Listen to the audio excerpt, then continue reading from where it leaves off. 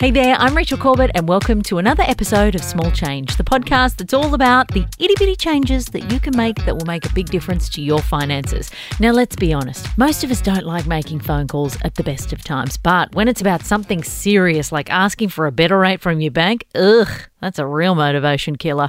Luckily, Natasha Janssens has all the steps you need to call your bank with confidence. Today, I want to share with you how you can call up your bank and get a better rate without having a mild panic attack. The first thing that I want you to do is look up your mortgage statement and find out what is your current interest rate. And is it a variable rate or are you locked into a fixed rate? If you're locked into a fixed rate, it may actually cost you money to get out of it and may not be worth doing.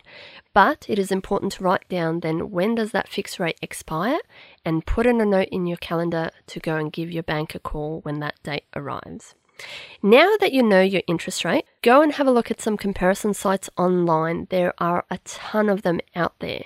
And find out for a mortgage of the same size as yours, what interest rates are other banks offering. So for comparison sites, a quick Google search will do. There's a ton of them out there. There's Finder, there's Mozo, there's Compare the Market, there's RateSetter. There's no shortage of choices out there. So get 3 comparable quotes, and then I want you to give your bank a call. And the conversation will probably go something like this. Hey, it's Tash here. I've been a long-time client of yours, and I've noticed that my interest rate is still sitting at about 3.5%. Well, I notice on your website you're offering 2.3% to new customers, and everyone else online seems to be offering rates even lower. What is it that you can do in order to keep my business? Because at this point, I'm really about ready to walk out the door. Now, between you and me, the bank doesn't have to know that you're bluffing them. This is just part of the game that we call the game of money. They're not going to ask you any personal information about yourself. If they start asking you information about your employment or your payslips, this should be a flag for you that they're trying to get you to reapply for the mortgage or refinance in order to switch to another product. And today, we're not really interested in doing that. All I want to know is what is the best rate that you can offer me for the product that I'm currently on. Next, when they offer you their best rate, write it down.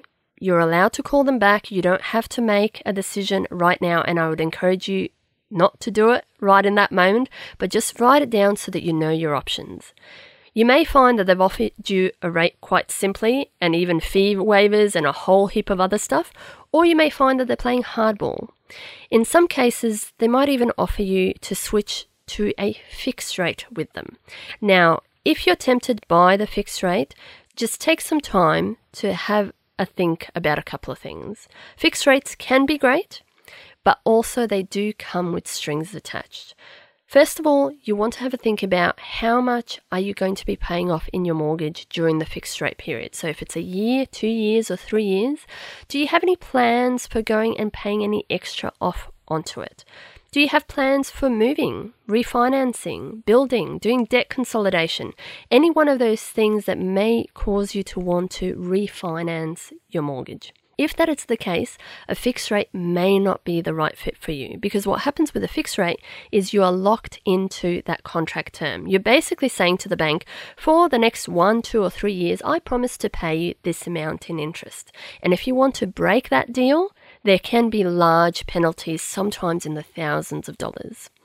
So all you need to do for today is just give them a call, ask them what is the best that they can do for you in order to keep your business, and just write their answer down. No one's going to put you under any pressure right in that moment to make a decision. You don't have to do anything if you don't want to, but it's really important that you go give them a call and see what they can do for you. So get those questions ready, put on your best sick and tired customer voice and give that bank a call. I believe in you. And if you've got a mate who you think could benefit from these tips, then make sure you tell them all about the show. And I will see you on Friday for another episode of Small Change.